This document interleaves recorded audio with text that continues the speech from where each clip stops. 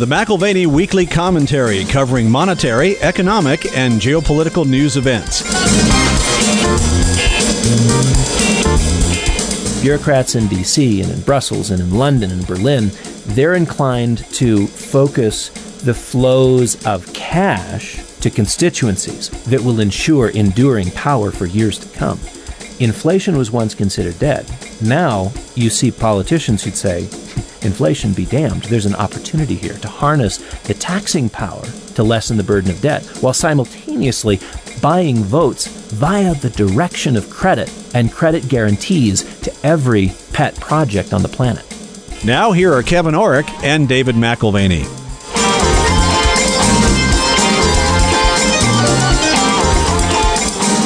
Welcome to the McAlvany Weekly Commentary. I'm Kevin Orrick along with David McAlvany.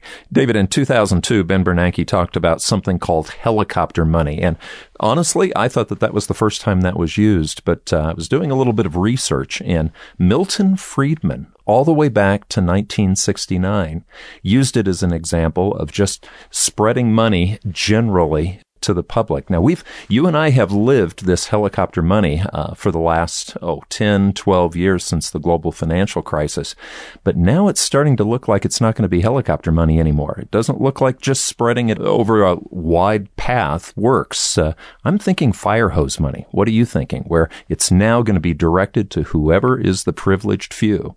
Well, I think in the age of Amazon, where everything is delivered to your doorstep, maybe we call it drone money instead of helicopter money. It's not dropped equally on everyone, but it's delivered to a particular address. We know who you are. We know where you are. We have all the data on you, and we're going to get you just what you need. And it sounds to me, because of the COVID accident, the politicians are the ones that will be sending those drones. Yeah. When I think about inflation and the nature of monetary delivery, whether it is a drone or a fire hose, it's like we have, NASA saying, Houston, we have a problem. Only instead of Houston, we have a problem, it's Houston, we have a transitory problem. Isn't it amazing how they use the word transitory when they don't want us to think that this is actually a real issue? It's going to go away. The definition is that it is non-permanent. Well, World War II was transitory. That's right. Yeah. What is not transitory?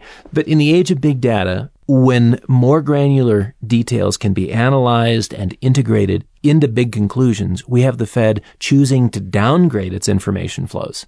And this is not for the first time. They're doing it again. The first major move was in 2006. March 9th, 2006, the Fed said this: M3 does not appear to convey any additional information about economic activity that is not already embodied in M2 and has not played a role in the monetary policy process for many years. That last point, I'm sure, is the case. But they said, consequently, the board judged that the costs of collecting the underlying data and publishing M3 outweigh the benefits. I just wonder if that's propaganda costs rather than actual costs. I mean, these days, the cost of gathering data is not that expensive. Well, the Federal Reserve stripped out repurchase agreements from the money supply data. That was one of the main ingredients in M3 and one of the main ingredients within the global financial crisis and the meltdown that we saw in 2008 and 2009. So the Federal Reserve takes out repurchase agreements from the money supply data, and that was 2006. They walk into the global financial crisis unable to see a critical element in the crisis ready to blow up with dramatic consequences for the U.S. and for the world. And while they're saying, the costs of collecting outweigh the benefits, I think back and think, should we compare the cost of collecting the underlying data with the costs of bailing out Fannie Mae and Freddie Mac and Bear Stearns and Lehman and AIG and Countrywide and Washington Mutual, and if you go across the pond, Northern Rock and countless other financial entities in Europe? Yeah, but if you're not measuring something you don't want to see, they don't see it. Yeah, and I said again, that is, they are choosing to downgrade their data again. Lawrence Goodman from the Center for Financial Stability notes the latest shift. He says, in recent weeks, the Federal Reserve monetary data took another step backwards. Savings deposits and other checkable deposits are now lumped together. Worse, bank deposits are now reported monthly rather than weekly and with a long lag. So as the world becomes filled with more granular data and government agencies request ever greater quantities of data from banks and non-bank financial institutions, the Federal Reserve is moving in the opposite direction with its own reporting. Well, Dave, as we talk about the Federal Reserve, there are different ways of characterizing what we're talking about. I brought up helicopter money, but it's also called printing press money or central bank money. And there is a difference between that and what we're talking about now, this shift possibly where politicians are sending the drones. That's fountain pen money, isn't it? That's where they sign on the bottom line for those that they would like to see get it. And this is the irony, because the Federal Reserve is basically saying we can combine savings deposits and other checkable deposits together. We don't have to look at the information very often. And yet that is precisely where the inflation-oriented money is coming from. Fountain pen money, what Keynes called bank money, is increasing in both quantity and velocity. But let's dial back the information we have there. That's what they're saying. We don't need the information. This increase of quantity and velocity of bank money, as Keynes put it, or as fountain pen money, as other people have called it, they don't think it's necessary to keep track on that. I think it's interesting, too. You have to watch what you call something. When a politician says, I want to draw your attention to an inconvenient truth, actually, it's a convenient truth for them to draw the attention to. The real inconvenient truth is what they don't report. Well, so whether it's bureaucrats or academics, that's the trait they seem to hold in common. Inconvenient truths are hastily passed over in favor of clear operating assumptions. These assumptions feed into frameworks and models which provide sweeping, if not incomplete, explanatory power. And that's where an academic will tend to sort of fixate. They have a model, and the information that went in generated conclusions, and we have vast explanatory power on the basis of these models. It's very clear thinking. And it does happen in the context of modeling. Thinking which is as helpful as the scope of the data included. There is the reality that modeling requires data, and you need a lot of it to gain adequate perspective. Data's interesting too because data's transitory to a degree. Think about this for a second, Dave. What if the first 10 years of your life were the model that the next 10 years, your teenage years, were modeled after, or your 20s were modeled after the teen years, or your 30s? You get the idea. Modeling requires a lot of data for the long haul. If you're going to look at a lifetime, look at our lifetime. In the last 40 years, if you said interest rates, you'd say falling, always falling. I sat on the edge of my daughter's bed last night, and she said, Dad, do you think I should get married in my late 20s or early 30s? And I said, she's 10, right? Yeah, right. And I said, well, believe it or not, in the vast history of the world, a lot of people were marrying at 13, 14, and 15. Granted, their lifespan was to 35 and 45. Right. So you live to be the old age, which I'm being accused of right now. And I don't think they picked their spouse either. I think the parents picked the spouse at that true. time. That's true. So a lot has changed, but you're right. Like there's different data points. And you have to be careful of what you're modeling on the basis of. Now, she's probably more accurate. There is more people being married in their late 20s, early 30s today. Right. But that is actually contrary to the vast majority of human history. So historic data is key, is what you're saying. If you ignore historic data, there's going to be some conclusions that are not entirely accurate. Or if they're accurate, they only pertain to a certain set of conditions. And if the conditions change, the conclusions that you had in mind are no longer valid. Well, and that's why it's interesting, Dave, talking about cryptocurrencies. We do have, the data we have is about 13 years old. That doesn't mean that we know the trajectory from here, but we also really don't have much of a model set. No. Data is key. Assumptions are key. History has very long tails and records a surprising number of outliers and uncommon events when you go back far enough. And that is another problem with today's progressive era of finance. We prefer the clever financial construct to the clarion calls of the past. And it's almost like not appreciating a dead language. We discard etymology in favor of the latest meme. We love things that can be tweeted and have no idea the meaning of words or that even certain words exist. Okay, so the Federal Reserve's talking about transitory, but what you're saying is, in a way, it's sort of a modern meme. Yeah, and inflation is something that we need not be concerned about. Transitory is the primary word in the central bank vocabulary on the topic of inflation. Give me a data point. It's transitory. Commodities, transitory. Housing price inflation, transitory. Shipping costs increasing, transitory. Right. Coca-Cola raising its prices because of an increase in cost, transitory. Well, transitory. They'll lower the cost. Coca-Cola, copper's going to come back down. Let's face it. It's a dismissive adjective, and it speaks to the presumptions of the user, and it suggests that there is a fuller scope of data in view, when actually the opposite's the case. The expert perspective allows for the unconcerned air and even the flippant outlook. Yet that is not wise. We cannot be flippant and unconcerned with something that has and will continue to sink its teeth deep into our financial hide. I think of what C.S. Lewis was talking about. He was talking about writing about a toothache.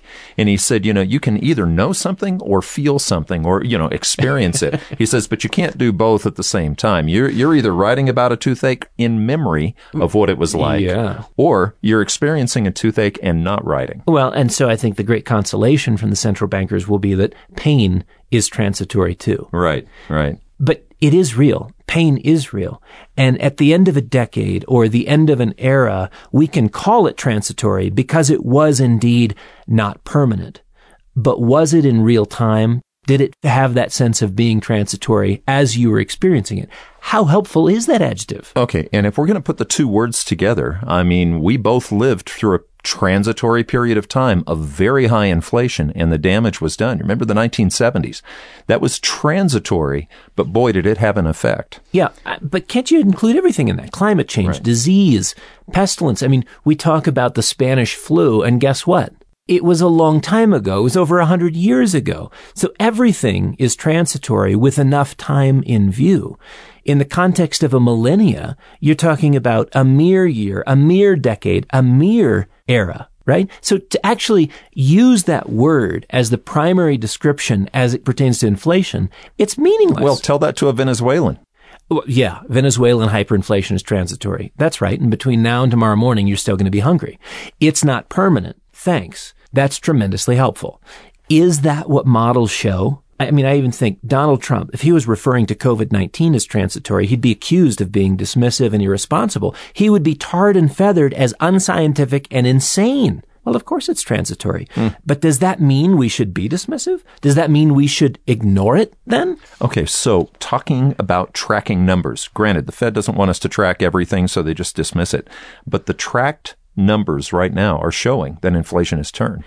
Our colleague Doug Noland tracks a number of those numbers, and Bloomberg Commodities Index jumped 2.2% last week. Transitory. Trading to a new 3-year high, and Monday's additional 1.2% advance boosted the Bloomberg Commodity Index to 14.7% for the 2021 year-to-date gains. Transitory. Wheat and corn each gained about 4% earlier in the week, surging to 8-year highs. Soybeans rose to the high going back to 2014. Transitory. Copper prices jumped to the high since 2011. Lumber surged another 4% to an all-time high, boosting 2021 gains to 63%. Iron ore traded to an 11-year high. Oh, pay no attention, though, to the inflation behind the curtain. It's just transitory. So when we look at commodity prices and we look at the price of anything, clearly there's volatility involved. So what we have today may not be what we have tomorrow. These prices are transitory. But think about this. The additional cost to build a new house is now floating between $25,000 and $30,000. That's just lumber costs, isn't it? That's going to add to the owner's debt level. Yeah. And that, my friend, is permanent. Well, technically a 30-year mortgage is not permanent either. But as far as you're concerned, in your lifetime, paying off a 30-year mortgage, that doesn't feel transitory. Well, remember when you learned as a kid what that actually meant? A 30-year mortgage means you pay, you pay double. Yeah, double up to triple depending on interest rates. The interest rate. But try telling the owner not to worry about making mortgage payments. There is a point where you cannot be dismissive. Money supply growth would suggest that point is right now. Broad measures of money, we're now dealing with M2 because, as we mentioned, in 2006, M3 was euthanized. And we're moving aggressively with monetary supply numbers for the first time in a decade. Something shifted in 2020. And whatever Jerome Powell and the central bank band is playing, at this point, it sounds rather off key. he's recalling the sage advice of the banking community in the last period of financial excess. At least that's the way it seems to me. If the music is playing, you get up and dance. And that's what he's asking us to do. Just enjoy it. This is not a big deal. We've got it well under hand. Dance for Jay, dance for the band. We've got it all well in hand. It's transitory. Okay, but the dance wasn't really working, was it? Because if the dance is to stimulate the economy, trillions and trillions and trillions have been printed. We've talked about this before. You've characterized it like water behind Hoover Dam. Okay. All that liquidity that's been sitting there, it has not had the economic effect that it probably would have if, you talk about fountain pen money. If you start directing that money based on political ambitions, that probably will get into the economy, won't it? Well, next week, our conversation with Russell Napier is about the difference between the high-powered money that the central banks created and how it has ricocheted about within the financial markets and has not gotten into the economy. Not the man on the street. Yeah. Like so much liquidity held behind the dam. But the case is made that there is a different kind of money, the kind of money that jingles around in somebody's pocket. And if you can put money in somebody's pocket directly, then it does circulate within the economy and not just in financial assets. So we're not talking a helicopter here. We're talking something far more directed. That's right. Charles Kalamiris points out that inflation is not an accident, but it's a chosen method of taxation. He says that the government is, in essence, taxing the public, but does it silently and automatically by making the cash in their pockets or stuffed into their mattresses worth less with each passing day. Yesterday, the dollar in my pocket bought a loaf of bread, but today, that same dollar buys only half a loaf. Then he goes on to say a very large proportion of the meager assets of the poor is in their pockets in the form of cash. As a consequence, the burden of the inflation tax falls disproportionately on the poor.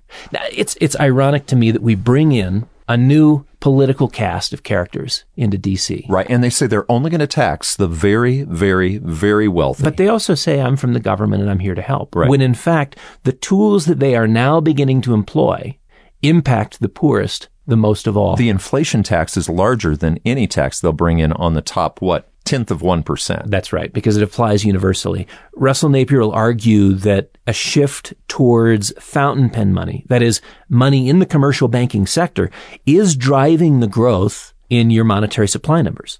Central bank balance sheets are moving higher, and they have been at a record pace of change. But as we've seen over the last decade, that kind of liquidity, the central bank liquidity, stays largely locked in the financial sector with dramatic impact on asset prices. Right. We have had inflation. The inflation's just been in things that would be in the asset markets. That's right. Not in the economy, not in consumer prices. So lots of liquidity, no inflation. And because of this patterned behavior of liquidity creation and no inflation, it has everyone thinking that, well, we don't have any problem here. If we do have inflation, it goes 2, 3, 4%. It's transitory in nature. And I think what you're looking at is classic complacency built on normalcy bias. Okay, so let's ask though, central banks, how much do they print on an annual basis? How much are they adding to the overall money supply? Yeah, U.S. Central Bank has seen its balance sheet expand an average of 2% per year from 1913 to 2007. It increased pretty significantly, 10% per year from the global financial crisis up to the pandemic on average. And now it's running at a 33% rate since March of 2020. That's annual. That's annual. That's right. My. So we have exceeded the growth of central bank assets by 200% when you're comparing the expansion of central bank assets back in the Great Depression or World War II. And that is central bank balance sheet expansion, which of course explains the exuberance in all asset classes. This is where we get the everything bubble. The everything bubble is tied to QE. The everything bubble is tied to central bank, or should we call it state money, as Keynes described it, versus bank money, in contrast with what Russell Napier describes as fountain pen money or bank money. So the M2 expansion has a tie to commercial bank balance sheets, not central bank balance sheets. This is the revolution which Napier thinks has already occurred, and no one cares. But they will. Okay, so all right, let's really break this down because this is really important to understand. for years, we've had central banks bear the burden. We've even talked to central bankers. Dave, you've talked to central bankers that have said, we need to see the politicians step in here and take over fiscal policy. We're sort of sick of doing it all on our own. Now, what we're seeing is a major transition. And isn't it convenient? I mean, the COVID accident, let's go ahead and call it an accident. We're not allowed to call it Wuhan flu anymore. But the COVID accident came at just the right time because the last couple of years, Dave, the central bankers that you've talked to have said we need fiscal stimulus. That's what we're talking about here. And that's fine. But one of the things that could be misconstrued here is that we're getting only fiscal stimulus.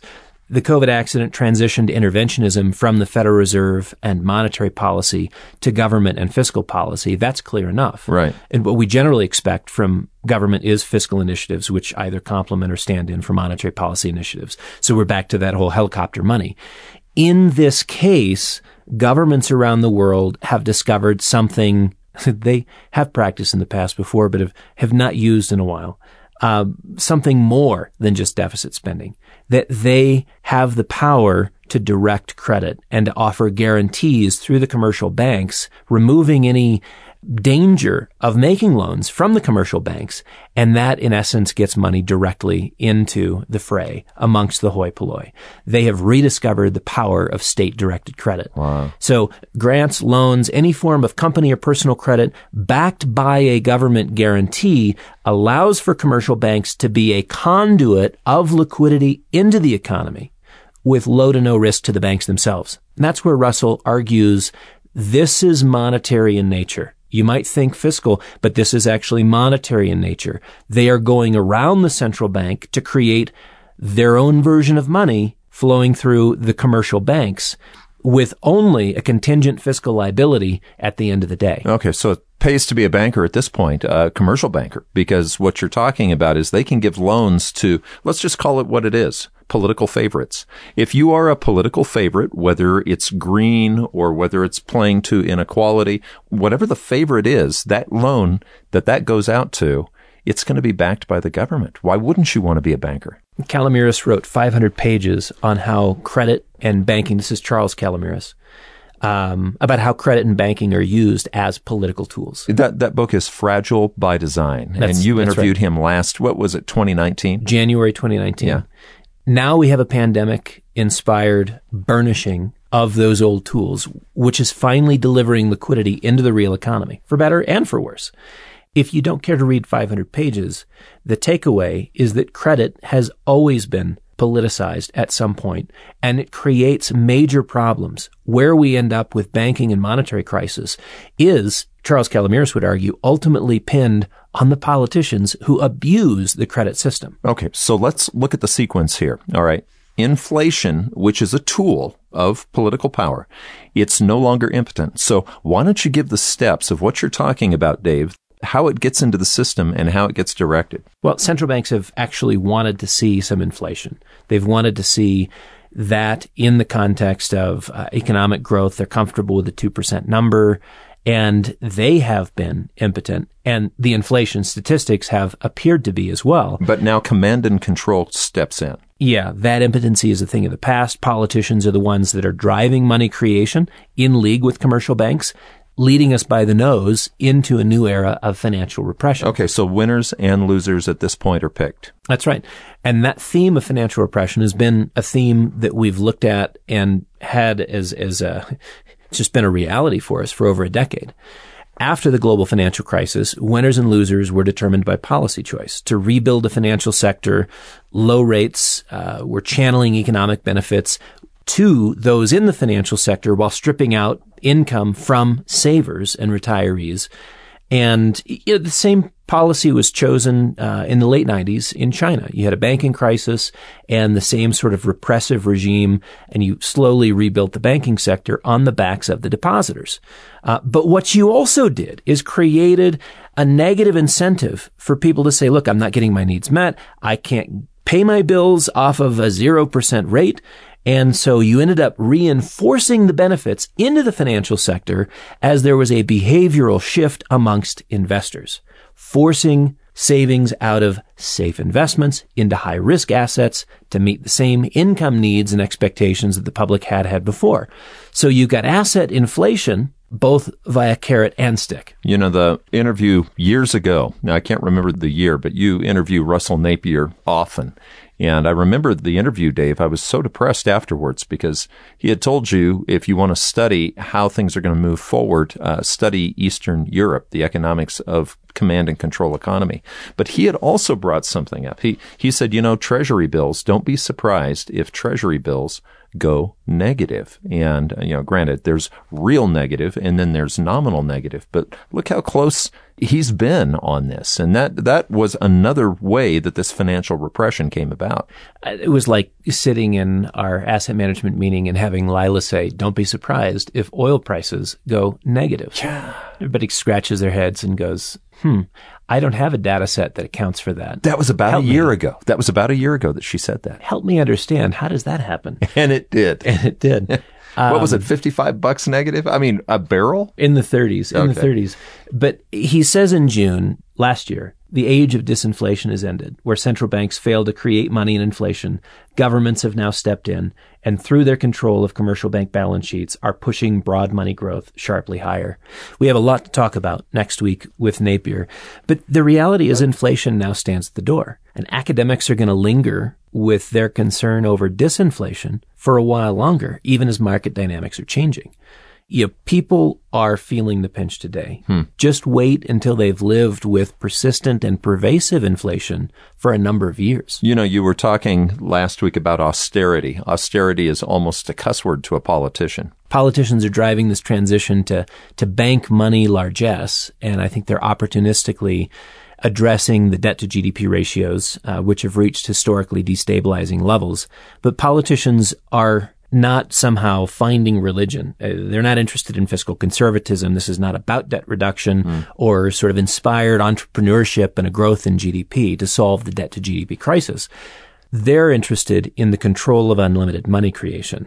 And yes, they can chop and hack away at our debt issues with the inflation acts, but they can also take this bank money largesse and funnel it to their closest friends and family. I bet that doesn't surprise anyone out there. Well, and it's in the name of social promises. And, you know, when you're the one who the promise is made to, you're not going to speak up against it. Yeah, the problem really isn't for the politicians because they get to chop and hack away at the burden of debt. The real impact for the average human is purchasing power. It's tough for the consumer, but the benefits conferred to government, hacking away at that debt to GDP figure, is absolutely profound. Yes, it reduces the burden of debt. If you're going to counteract the negative social impact of inflation, the concerns, the frustrations of running out of money before you run out of month, then what you have to do is hand out money to sensitive segments of the population. This is where it's like a 1-2 punch. On the one hand, you do increase taxes, increase revenue if you can, and start handing out money. At the same time, you're inflation taxing the heck out of everybody on the planet. If social promises are made and programs initiated, people will tend to protest less about the inflation that they're experiencing. Well, of course, you've got to pay for the nanny state. I mean, student loans, probably forgiven, health care, retirement, it's all taken care of. And child care is going to be a part of the next one. Okay. I mean, there's a whole slew of initiatives. I mean, we're talking about another $4 trillion in spending initiatives, which are in the offing, which will bring this year's, well, who knows what it'll bring it to. We don't know the bounds of creativity yet. What I'm more impressed by with each day that goes by is how we're being served by our members of Congress and the folks back in Washington. We have cradle to grave congressional concierge to serve our every need. And government is now in the driver's seat for credit creation. So what they had to sort of go begging for from the Federal Reserve, loosen credit a little bit more, increase liquidity in the system, will you? Now they don't have to. You can see that pandemic crisis lending quickly is becoming infrastructure lending, then will become green lending, then social justice lending, then equity lending, as in equity for all, at least equity for those in society that we want to bring equity and equality to. We're at the front edge of a trend where the equivalent of Sesame credits will determine if we are the right kind of person for a loan. And this is what Napier diagnoses as the politicization of credit. Dave, I'm sure you remember interviewing Otmar Issing, and one of the things that Otmar talked about was the European Central Bank. The first thing that they wanted to do was unite the currency. But the question comes up, you've got an awful lot of different countries with different debt situations and different spending situations all lumped into one. And so this directing of credit, we're starting to see nations emerge, are we not? I mean, in the United States, we've got our politicians who are going to be directing. But if this is a worldwide movement, what does that do for these loose monetary agreements like the European Union? Oh, it's very interesting because, Otmar was keen to point out they knew the problems going in, and they could see that there was an unhealthy blending of interests. He said that they were actually going to probably move to a crisis level where decisions had to be made that would reduce national sovereignty. And they would deal with those political concerns after the monetary union had been established. If you asked for a political union, you would never get any union at all. So you started, like the camel with his nose under the tent, you started with the monetary and hoped to move towards the political union ultimately. But he knew that financially speaking, if you've got German savings heading to fund real estate loans in Spain, and now Spanish loans are being treated as the equivalent credit as German credit, that something was being mispriced and capital was moving in a dangerous way cross-border. And this national distinction he knew was going to be problematic. And yet he just thought, the stakes are too big. The stakes are too high. We have to forge ahead, and we'll solve those problems as creatively can when we get to them. In a way, it would be a little bit like the United States trying to figure out how they were going to pay Mexico's or Argentina's or Venezuela's debt off. Right. If it's accurate, this idea of the politicization of credit, if it's accurate here in the United States, it might be irksome to me or to you to realize that credit is not going to be fairly applied, that there will be some version of, can I say reverse racism? Can I say social justice back through the ages? We can address the grievances of 300, 400, 500 years ago. I mean, there's so many things that you can do with credit. And that's what we get to experiment with going forward. That may be irksome to some here in the United States, but it is an existential concern in Europe. The power to create money has rested in the hands of the central bank, that is the European Central Bank, until now. It is now being wrested, as in taken away, by national governments via the explicit guarantees attached to commercial bank loans, which creates the kind of money that burns inflation white hot. And that money is not being generated by the ECB. It's being instead pumped out by national politicians via the commercial banks with a vested interest in local politics. That leaves the ECB on the outside looking in. And it brings into question a single currency system if it's actually feasible or viable going forward for the 19 member states. The power now exists for each of those states to circumvent the ECB in the money creation process, which means you may have one currency, but you've got many unique inflationary trends within the member countries. And so what Napier concludes is that the euro cannot survive. One of the things that has puzzled us through the last decade or so is the lack of velocity in money. All this printing that the central banks did, we'll go ahead and call it helicopter money, where it just generally gets out there. It didn't generally get into the economy. Like you said, it actually propped up asset prices and was in the financial sector. But velocity, now that there's been this change, this word revolution, where it's shifting from the central banks to actual government favoritism, what happens to velocity? Exactly. Well, central banks have the high-powered money, and that could not thaw the inflation rate. And because of that, you've got academics who have created new theories to explain how excess money is not inflationary at all. And so, it's fascinating how your current circumstances, if you don't have enough data, you just say, well, it's different this time. And we've got a new theory to explain. But if they just looked back far enough in time, they'd see actually, it's not that excess money is not inflationary. You have to ask what kind of money this is. And the complacency that has been bred, tied directly to misunderstanding the type of liquidity central banks create, is a growing problem. Pocket change moves around the streets faster than a repo agreement. Think about this. If you're talking about different kinds of money, if I'm the central bank and I'm like, look, I've got a repo agreement, let me situate or help you fund a collateralized debt obligation, pocket change moves around the street faster than a repo agreement. If I gave you a repo agreement, if I gave you a collateral debt obligation, how do you spend that? Right. What do you do with it? It is a form of liquidity, but it's not pocket change. And I've been told that velocity is no longer relevant as the statistics have reached multi-decade lows. Well, and that's from central bankers. You're talking people in the know are saying, oh, don't worry about velocity. We can print as much money as we want. To me, it sounds like a lazy explanation for an anomaly. Like, just dismiss it. Or an inability to deal with the data at a cycle extreme. Napier argues that we have cycles and that the velocity cycle is running in a similar trajectory with the inflation cycle, and both have turned up. Not will turn, both have already turned up. Okay, so I'm going to go back to the Hoover Dam metaphor because it's just so powerful. You have all this water, all this liquidity that's been printed since the global financial crisis. It did not get down to the man in the street. It got into the financial system, but because of no velocity, there's no water flowing over that dam. Because of no velocity, we haven't experienced the inflation. But that liquidity still exists, Dave. With this change, that liquidity, that water behind the dam still exists. I think of almost two different groups of people. Imagine the lake people and the river people. The river people are downstream from all the people who are enjoying the life on the lake. And they've got their boats, in some instances yachts, and they've got palatial spots to get away from the city and the muck and the mire, getting out to enjoy.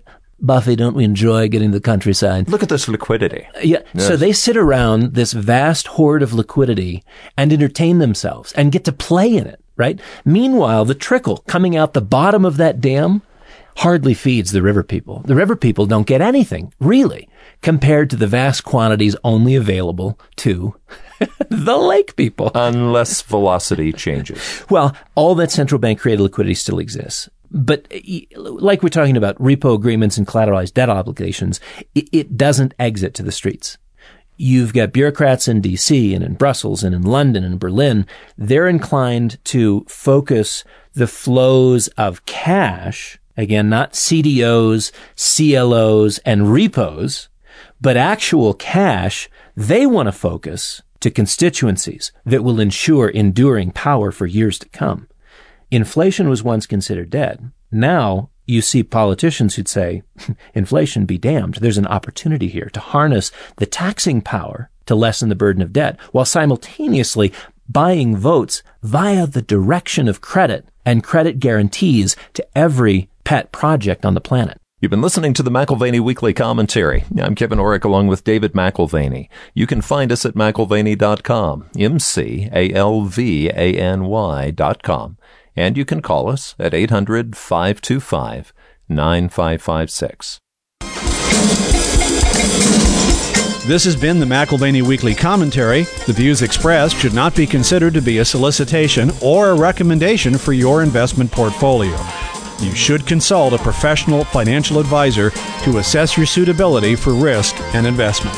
Join us again next week for a new edition of the McAlvany Weekly Commentary.